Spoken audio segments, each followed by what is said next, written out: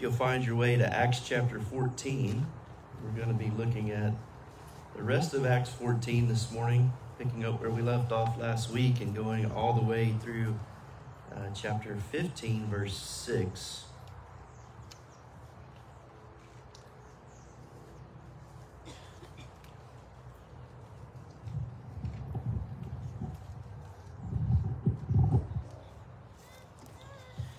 I just want to talk with you guys this morning for the moments that we have to study the Word of God together as a church family. I would like to talk with you about the importance of the local church from this passage of Scripture. Let's pray together. Father, we thank you for this Lord's Day. God, we have prayed this many times over the years. We are thankful for your goodness and your kindness to us, that in creation you set an ordinance in place that shows your goodness and shows our need for you and shows your wisdom, that you have given us a day of rest from our labor, but then also finding rest in you and your word and with your people. And Father, it also points to a great salvific rest, that one can find rest from their sin in Christ, as he simply offers, "Come to me, all who are weary and heavy laden, and I will give you rest." And then, Father, it also points to this rest that all of us as your children long for when we cross the finish line and when we are with you in heaven, when you consummate your kingdom even, when there'll be no more pain, there'll be no more death, there'll be no more sickness, hardship, adversity, no more persecution, no more sin. God, this day, as you sanctified it and set it apart and then put it in your law for us to keep, is for our good. And we just say thank you for that. Thank you for knowing what we need before we even understood that we needed it. So with all that being said, God, we now ask for your blessing upon our time as we turn our attention to the Word and as we study. Father God, we humbly ask that your Spirit attends our hearts, that, Father, you open us, open our eyes, open our hearts, open our minds to receive your word, to see the truth of your word, to see our need for the application of your word. We pray for your Spirit's help in applying our word in your word, applying your word as well. Lord God, everything about us just screams out our utter dependence upon you. And so we're thankful for that. So we love you. We praise you. We thank you for this passage of Scripture and you inspiring Luke to write this for us. We're very humbled by that, very grateful. We pray all this in Christ's name. Amen.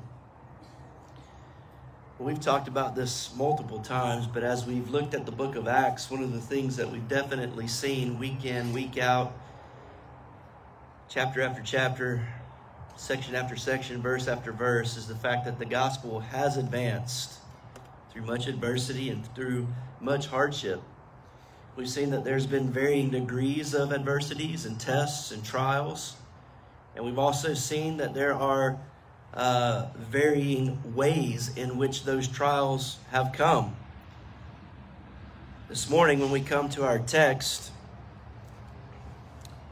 we're really going to come to a passage of Scripture that I would say is probably one of the most crucial moments in the life of the book of Acts, in the life of this first century believers that we've faced so far. So many different trials, so many different adversities, so many different hardships, but this one's different.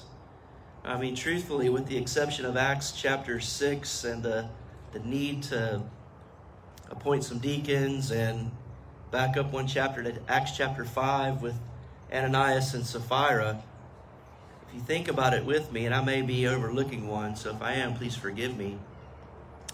But with the exception of Acts 5 and Acts 6, those two accounts that I shared with you, most of the adversity and most of the trials and most of the suffering and most of the things that the first century believers went through, most of those things came from without the church, from the outside. In other words, it was persecution from the outside or some kind of struggle from the outside, unbelievers or the community or whatever's going on. It wasn't from within the church. But when we come to Acts 15 and the need for a Jerusalem council, one of the things that we discover is this really is one of the few exceptions so far where the adversity, the trial, the test comes from within. And it's nothing to overlook, because really at the heart of the matter was the changing of the content of the gospel. And ultimately what's resting in the balance is the question, how is a person saved? Is a person saved by grace alone, through faith alone, in Christ alone, according to the scriptures alone, for the glory of God alone? Or do we have to add some kind of a human work to that in order to be saved? It's funny how times change and people change and cultures change and kingdoms come and kingdoms go, but that one question never goes away. People are always trying to add things to the gospel. Here we are, 21 centuries later, and we can look back and see that over and over and over again. But let's not miss out on the fact that these first century believers, this was a new thing for them. They had never crossed this bridge before, so to speak. They had never gone this way before. This was something that they would need wisdom from God on. This is something that they would have to wrestle with. This is something that they would have to think through, pray through, search the scriptures to find the answer for. And so over the next couple times that I preach, it's really going to be my aim to walk through the passage at a snail's pace and mine out different truths that emerge from the text for us when it comes to how these new believers, how these churches really sought to find the answer to the question, how is a person saved? So I'm going to pull out different truths as we go along. And this morning we're going to start with the local church. So my aim this morning really is just to concentrate on the importance of the local church. And then we'll see that it expands not only just from a local church, but also to a network of local churches. So look at the text with me, please. Acts 14, verse 24. The Bible says, "Then they passed through Pisidia and came to Pamphylia." The they there, let's remember, is Barnabas and Paul. "And when they had spoken the word in Perga, they went down to Attalia, and from there they sailed to Antioch, where they had been commended to the grace of God for the work that they had fulfilled.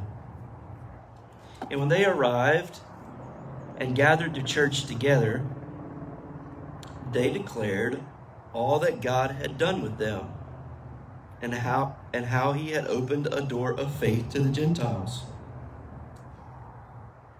And they remained no little time with the disciples." Chapter 5, verse 1. "But some men came down from Judea who were teaching the brothers, 'Unless you're circumcised according to the custom of Moses, you cannot be saved.'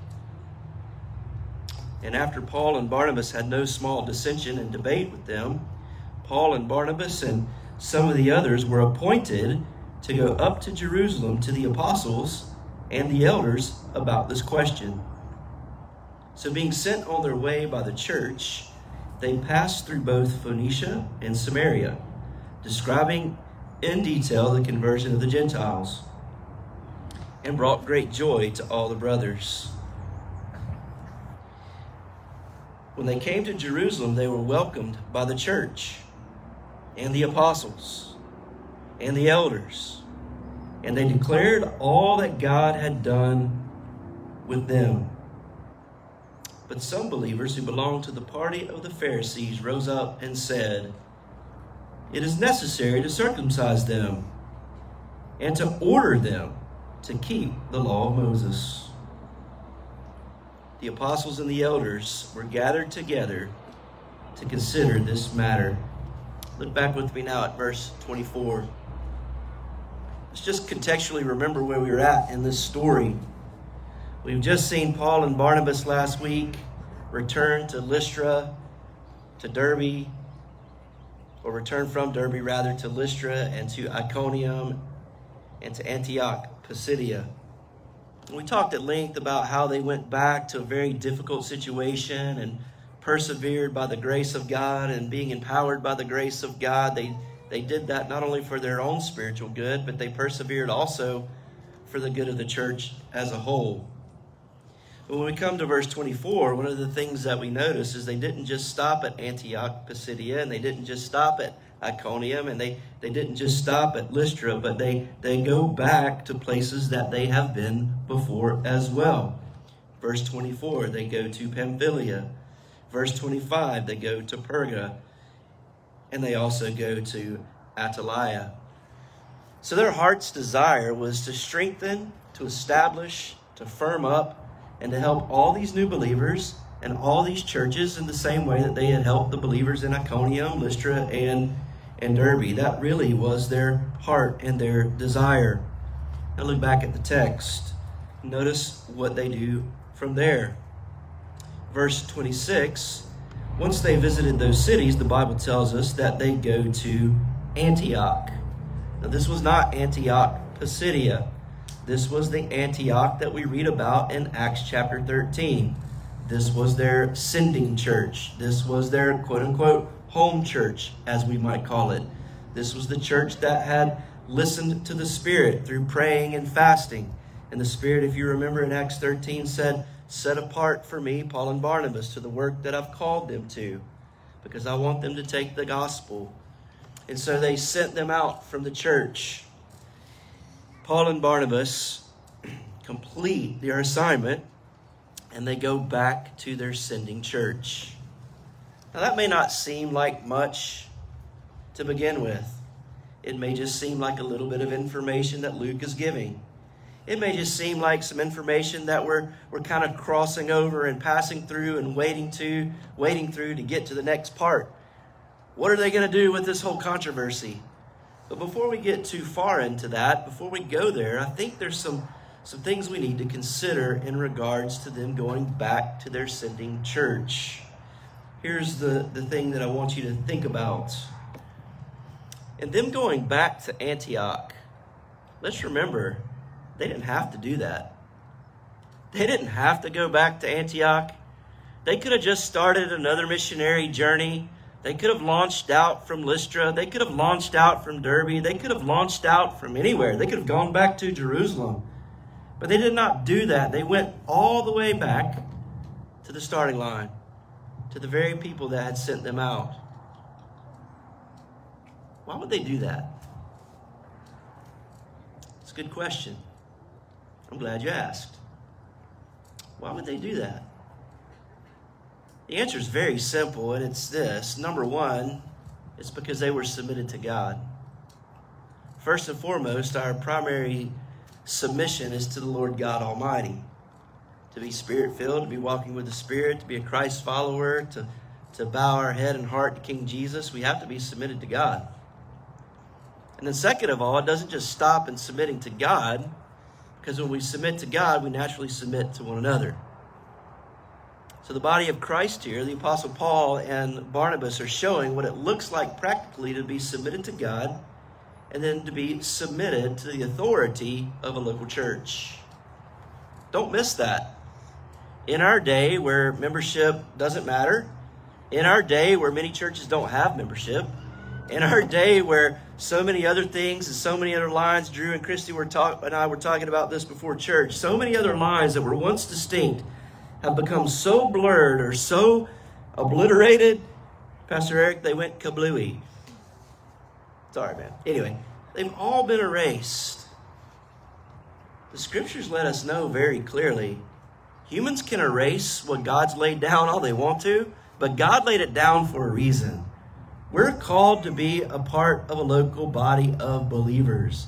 And Paul and Barnabas model this for us. In fact, I want you to think back with me in your mind to Acts chapter 9. You remember Acts chapter 9? The Apostle Paul was on his way to arrest and persecute Christians, and he meets King Jesus on the road to Damascus. And we know the story of his conversion. I don't want to go back through that again, but I want you to think with me about what he did immediately after his conversion. Who did he link up with? Who did he lock arms with? What did he do? He linked up and locked arms with the local church. That's what he did. And that was the pattern of his ministry. The pattern of his ministry was to make disciples and form churches. So here's what I'm trying to tell you. By them starting at Antioch and finishing the job, so to speak, and going back to Antioch, they are showing that they're submitted to the lordship of Jesus Christ and Christ's bride, the local church, and that the local church has authority, and that submission is a good thing in the body of Christ. That it's not a bad thing. They weren't rogues. They weren't doing their own thing. They weren't going their own way. In fact, if you read the book of Acts, one of the things that you notice is the kingdom advances through the local church. It's so easy when we read the book of Acts to get focused on mission teams, or to get focused on an individual, or to get focused on an aspect of something, and totally miss that everything that's going on in the book of Acts is all about the local church. That the kingdom of God is advancing through and in the local body of Christ. It's really important. Ministry flowed from and ministry flowed through the local church. In fact, I want you to go back with me to Ephesians chapter 5. Pastor Eric read this a little while ago for our call to worship, and I'm not going to be speaking on marriage. But I want to show you a few things that are very helpful when it comes to the local church. Ephesians chapter 5, we'll just walk through a couple of truths. I want you to look at verse 23. Notice the back half of verse 23. Who's the head of the church? Christ is. Christ is the head of the church. Christ is the head of the church. Eric is not the head of the church. Jim is not the head of the church. Neither am I. And I know the three of us take that very seriously. This is Christ's church. And as Christ's church, all of us should take that seriously. So the text lets us know this isn't our church. This is Christ's church. He's the head. He's the leader. Text tells us in verse 23, what's our role? Well, he's the head. What are we? We're the body. 1 Corinthians 12, we could go there and read about how we're one body made up of many different members. And we don't have a right to say that one person is more important than another person, or that one role is more important than another role. In fact, the Apostle Paul says, how can one body part say to another, we don't need you? And then you can keep going in 1 Corinthians 12, I believe it's verse 19, that says, it's the Lord, the head, Christ, the head of his church, that arranges the body as he sees fit. This is not our church. Christ is the head of the church. We are his body, and we're placed here by his sovereign wisdom.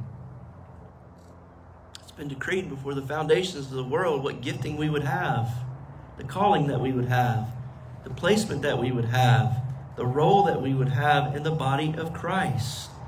So hear me say this. If you're here today and you're a believer in Jesus Christ and you're a member of our church, God has given you gifts to use for the good of the body of Christ here.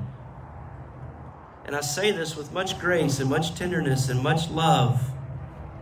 But it's not okay to not use your spiritual gifts. It's not okay. God gave you those to use. God gave you those to help the body. Not only did we learn last week, not only does suffering strengthen the body as a whole, but when I use my spiritual gifts, I'm strengthened as a whole. Pastor Tom, I thought about you. Did you notice how many times he fiddled with the sound? It goes unnoticed, does it not? We just don't even really think about it. Something goes wrong with the sound and we're all sitting there thinking, okay, Pastor Tom will get it. Or Brandon will get it. And they do. But they're using the gifts that God has given them to help us. Amen? Or we come week after week after week and there's a bulletin there. I think you're there, Miss Amy. God's giving me a spotlight. I can't see very well over there. We don't really think about how that gets there. But somebody's given leadership to that and printing that and making that. And I know Miss Kathy's helpful with all of that. And then the music. Singing a psalm today was awesome, wasn't it not? We're called to sing psalms, hymns, spiritual songs. We've done a really good job over the years singing spiritual songs and hymns. Today was a mile marker for our church. This is the first day we sang a song. Man, praise God for that. Y'all see what I'm saying? It's pretty awesome. Nobody could have designed that, only God. So Paul and Barnabas are showing this, that really what they're doing is just submitting to the lordship of Christ, and they're being his body. Look at verse 23. It's Christ that's the Savior. We could talk a lot, could we not, about looking to false messiahs even within the own local church. Well, if I could just talk to Pastor Eric, everything will be okay. And there may be truth in that. I need to talk to Pastor Eric. But he's not the Messiah. He's not my Savior. I love him dearly as a brother. Verse 24. What does the church do? Notice. What does the church do? Boy, that's hard to get out, isn't it? We are in such an anti-authoritarian culture. We don't like it. We don't like being told what to do. You don't believe me? Just be a school teacher, right, Miss Kim, for a little bit? Right, Robert? People can be disrespectful and not obey. Be respectful and not obey. They don't have to necessarily be disrespectful and mean. Just not follow the rule. God's given us his word and given us his principles for us to submit to and follow and apply. That's our calling. Keep going. Look at the text. Verse 25. What does the Bible say about Christ and the church? Well, he loves us. He's the one that gave himself up for us. In verse 26 and verse 27, I think they can certainly be applied to the husband and wife relationship. But the first thing we need to figure out is, who is the he in that text? The he in that text is Christ. It's first talking about Jesus. What is he going to do? He's going to set us apart. He's going to cleanse us up, clean us up. And then verse 27, at some point in time, notice what he's going to do. This blows my mind, Pastor Jim. He's setting us apart, cleaning us up with his word so that he can present us back to himself, holy, without blemish. Man, that's awesome. Think about that. Think about what you're really like. Think about what I'm really like. But yet Christ perseveres in us with his Spirit and the word, continually cleaning us up, continually working in our lives. Drop down to verse 29. The Bible says, verse 30. The Bible says there that we are members of his body. So again, when we read this about Paul and we read this about Barnabas, starting at the church of Antioch and finishing at the church of Antioch, what they are doing is recognizing that Jesus is the head. Jesus is the one that's ultimately called them. Jesus is ultimately the one that has sent them. Now hear me carefully. You can go back to Acts 15, and while you're doing that, don't zone out. Or Acts 14, rather. Don't zone out. They're also, by submitting themselves to the local church, making themselves accountable to the local church. That's another thing that they're doing. It's very important.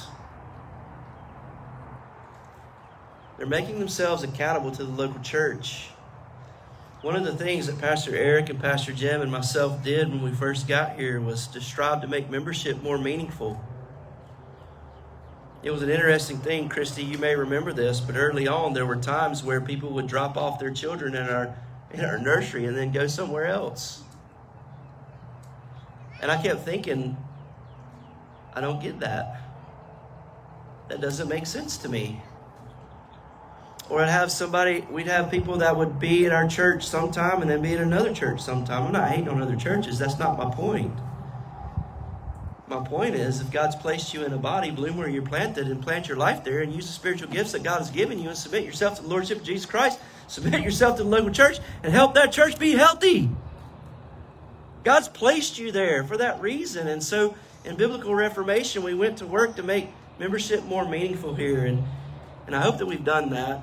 It's one reason why we covenant together the way that we do in membership, because we've promised to God and we've promised to one another, and we've promised to ourselves to make membership meaningful, that this promise that I'm making is not just lip service, but with my life, no matter how hard that it is, or how much I want to give up, or how aggravated that I may be, or how much I have to ask for forgiveness from somebody else. I'm going to apply the gospel because the local church matters. And it's not right to say that you're submitted to Christ and not be submitted to a local church. I mean, think about this. How can you be underneath the discipline of a church, the protection of a church, and the watch care of a church if you're not a member of a church? Matthew 18 can't apply to you. Think about it. So Paul and Barnabas are ultimately not only saying, hey, we finished the job, but they're saying, hey, we're submitted to you. You're our leaders. We're not rogues. We're not doing our own thing. It's not about us. We're not celebrity pastors.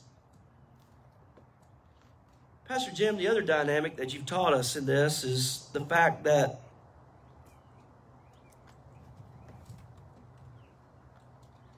when we send, when we support, it's as if we're on the mission field with them. Do you make that connection in your mind? I want you to make that connection in your mind and in your heart. That these missionaries that we support and these other missionary agencies that we help with, they're not just things to do. They're not just things to do because we don't have anything else to do, or we want to feel good about what we're doing. We strategically partner with people so that the gospel can go forward, and then it's as if we're on the field with them. That's why we do a mission moment every week, to keep it before us. That's why we talk about missions. Hopefully all this COVID stuff will clear, and at some point we can go back. So when Callie goes to wherever she ends up going this summer, it's not just Callie that's going. It's us going with her. We're sending her. Does that make sense? And so many times we forget that. And let me show you what I'm talking about from the text. Look at verse 27.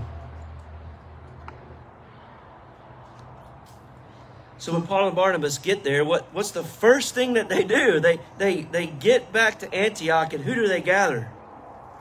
They gather the church. And then they give a report. Verse 27. They declare all that God had done with them and how he had opened a door of faith to the Gentiles. Man, that's awesome. They accomplished the task through much pain, heartache, adversity. Many people have come to faith in Christ, and now they're celebrating it. And they're basically saying, we've done what you asked. You sent us and we did this. Here's what's happened. They're reporting back. They're making themselves accountable. Listen, Billy, in your job, you have a lot of responsibility. You have a lot of people that work for you, and they report to different managers. But at the end of the day, who do they ultimately report to? They report to you. And who do you ultimately report to? To your boss. I'm not saying the church is a boss. I don't mean like that. We're not a corporation. I don't mean it in that way. But what I mean is we already understand accountability built into the rhythm of life. And so Paul and Barnabas are just simply saying, listen, we didn't steal any money. We didn't do anything immoral. We preached the gospel. We suffered for Christ. And people came to know Jesus. It's pretty awesome. But that's not all. Look back at the text with me. Look at verse 1 of chapter 15. Verse 28 of 14 tells us that there was some time of peace. We don't know how long that they stayed there with them, but they're enjoying fellowship with one another for a length of time that's undisclosed to us. And then verse 1, there's a hinge where things are going to turn on this conjunction at the beginning of verse 1. Luke is transitioning the narrative to something else now. And he tells us that there were some people that came from Judea and began to teach. Unless you're circumcised according to the custom of Moses. Now, think about this last part. You cannot be saved. You cannot be saved. Drew, I remember years ago when I first came here, there were people that were teaching other things about the gospel that weren't right. And I've always said this, and I'll say it yet again, that I'll be indebted to you, and I appreciate you for standing with me for saying that's not right. And we had no small dissension, did we? It was a debate, wasn't it? And we had to solve it as a local church, didn't we? And that's exactly what's happening here in verse 1. So there's this thing that pops up. I would say it's a heresy that's come in from among the body of believers, that salvation is by faith plus works. Now look at verse 2. Paul and Barnabas begin to address this with these people, and it begins to cause a stir, and there's a debate within the church. Now I want you to notice this. It says, Paul and Barnabas and some of the others, look at the way that it's worded, were what? Were what? Appointed. That's easy to read over, isn't it, Pastor Jim? They were appointed to take the gospel in Acts 13, and they were appointed by the church at Antioch to find a solution to this problem. This is not Paul and Barnabas doing their own thing apart from the local body of Christ. They're still working together. They're still submitted to God. They're still submitted to the local church. And it's the local church that takes Paul and Barnabas and appoints them, look at the text, to go to Jerusalem, to a sister church, to the apostles, to the elders about this question. So now we've got a network, Pastor Tom. Now we've got a network. Now we've got churches serving churches, working together for the glory of God and for the good of the gospel and for the advancement of the kingdom to try to solve problems. It's interesting. So this local church sends Paul and Barnabas. Then we have another local church that was started that's mutually submitted to the church at Jerusalem to get help. And then notice what happens. Verse 3. So they are, look at the wording again. This is not doing their own thing. They're being what? So being what? Sent. Sent. They're sent by the church. The text tells us there. They passed through two regions, one Phoenicia and one Samaria. And Mr. Bill, one thing about Paul and Barnabas, they never missed an opportunity, did they? Because look at what happens. They cared about their brothers and sisters in Phoenicia, and they cared about their brothers and sisters in Samaria. What do? They describe in detail the conversion of the Gentiles, and what happens? Great joy comes to those two regions. All those believers celebrate the fact that the gospel's going forward and people come to faith in Christ. Now let's hang here for just a second.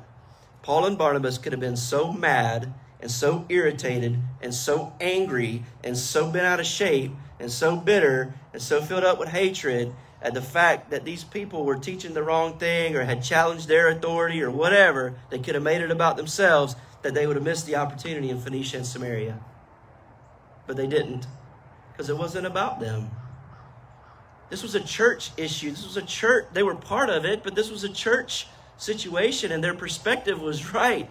Remember what we talked about? They were trusting a sovereign God, that all of this was an opportunity for the gospel to go forward, for God to be glorified, and somehow, some way, the kingdom to advance.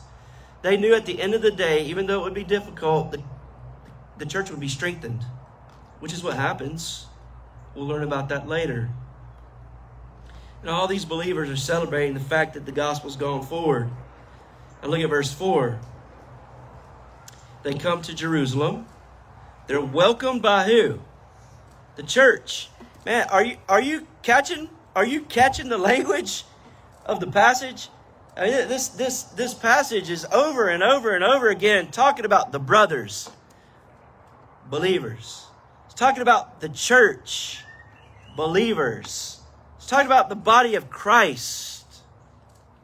We're family. So the apostles and the elders, they declare all that God had done.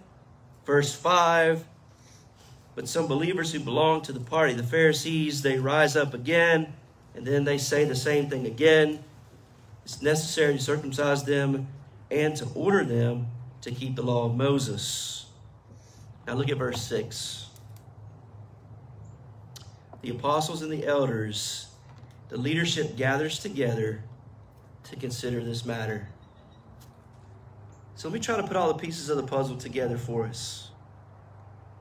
Paul and Barnabas are submitted to God and submitted to the local church. An issue arises. They can't settle it in the local church. The local church is submitted to Christ and mutually submitted to other local churches. This may be a good place to insert comment that there was a day in church life where our churches not just recent, but I mean hundreds of years ago, where our churches actually held each other accountable for doctrine, for doctrinal heresy. Even in our own association, the Big Lake Association, a church can still be dismembered from our association for heresy. In fact, several years ago, there was a church in Belglade that was dismembered from our association for teaching false doctrine. But that used to be commonplace. So they're submitted to God. They're submitted to one another as churches. And then as we watch this text continually unfold now, the Jerusalem church is now submitting. Well, they've been submitting to God. They submitted to God, and now they're trying to find the answer. And they're doing this together. And we'll see the way the rest of this unfolds the next couple times that I preach. But I want you to think about this with me. We're getting ready to study the Second London Confession. And I wanted to just very briefly talk to you about a couple of things that our Baptist forefathers put in place that were very wise. While I'm trying to find it, do you know the longest section in the Second London Confession? The topic? The doctrine? It's not God's sovereignty. It's not God's decrees. It's the church. It's the church. It's interesting. Our Baptist forefathers knew something important about the church. Here's what they say in Article 26, Section 4. The Lord Jesus Christ is the head of the church by the Father's appointment. All authority is conferred on him in a supreme and sovereign manner to call, institute, order, and govern the church. We just saw that in the text, did we not? It's exactly what we saw in the text in the book of Acts and Ephesians 5. Article 26, Section 5, they say, those who are called, he commands to live together in local societies or churches for their mutual edification and the fitting conduct of public worship that he requires of them while they are in the world. It's everything that we just talked about and saw from the text, is it not? It's what we just saw in the text, that Paul and Barnabas were submitted to the local church. Section 26, Article 26, Section 12, says all believers are obligated to join themselves to a local church when and where they have opportunity. Likewise, all who are admitted to the privileges of a church are also subject to the discipline and government of it, according to the rule of Christ. That's what we just saw in the book of Acts in chapter 14 and the beginning part of chapter 15. And finally, Article 26, section 14 says, every church and all its members are obligated to pray continually for the good and prosperity of all churches of Christ in every place. Let me read that again. Every church and all its members are obligated to pray continually for the good and prosperity of all churches of Christ in every place. That's what we just read about in the book of Acts, in chapter 14, in the beginning part of chapter 15. Churches mutually submitting to one another. They go on to say they must also, at every opportunity, within the limits of their stations and callings, exercise their gifts and graces to benefit every church. Also, when churches are raised up by the providence of God, insofar as they enjoy opportunity and favorable circumstances for it, they should have fellowship among themselves for their peace and growth in love and mutual edification. No man is an island. No church is an island. We're called to partner together and work together for the glory of God and for the advancement of the kingdom. Let's pray together. Father, we thank you for this passage of Scripture. There's so much more that could be said that wasn't said, that just didn't have time to get to. But we'll trust, Lord, that what was shared you'll use to sanctify to our hearts. God, there may be someone that's here this morning or listening that's not in the faith, and they're like, man, I know that I need to be in Christ. Lord, I pray that they will turn from their sin and trust you, even now. And Father, I pray for the rest of us that are in the faith, that you'll continue to help us grow when it comes to our understanding of the importance of the local church. So Lord, we love you. And Lord, we praise you. We thank you. We thank you for the example that you set down in Scripture for us to follow. And we pray this in Christ's name. Amen. I want to invite you to stand to your feet as we close by worshiping the Lord through song.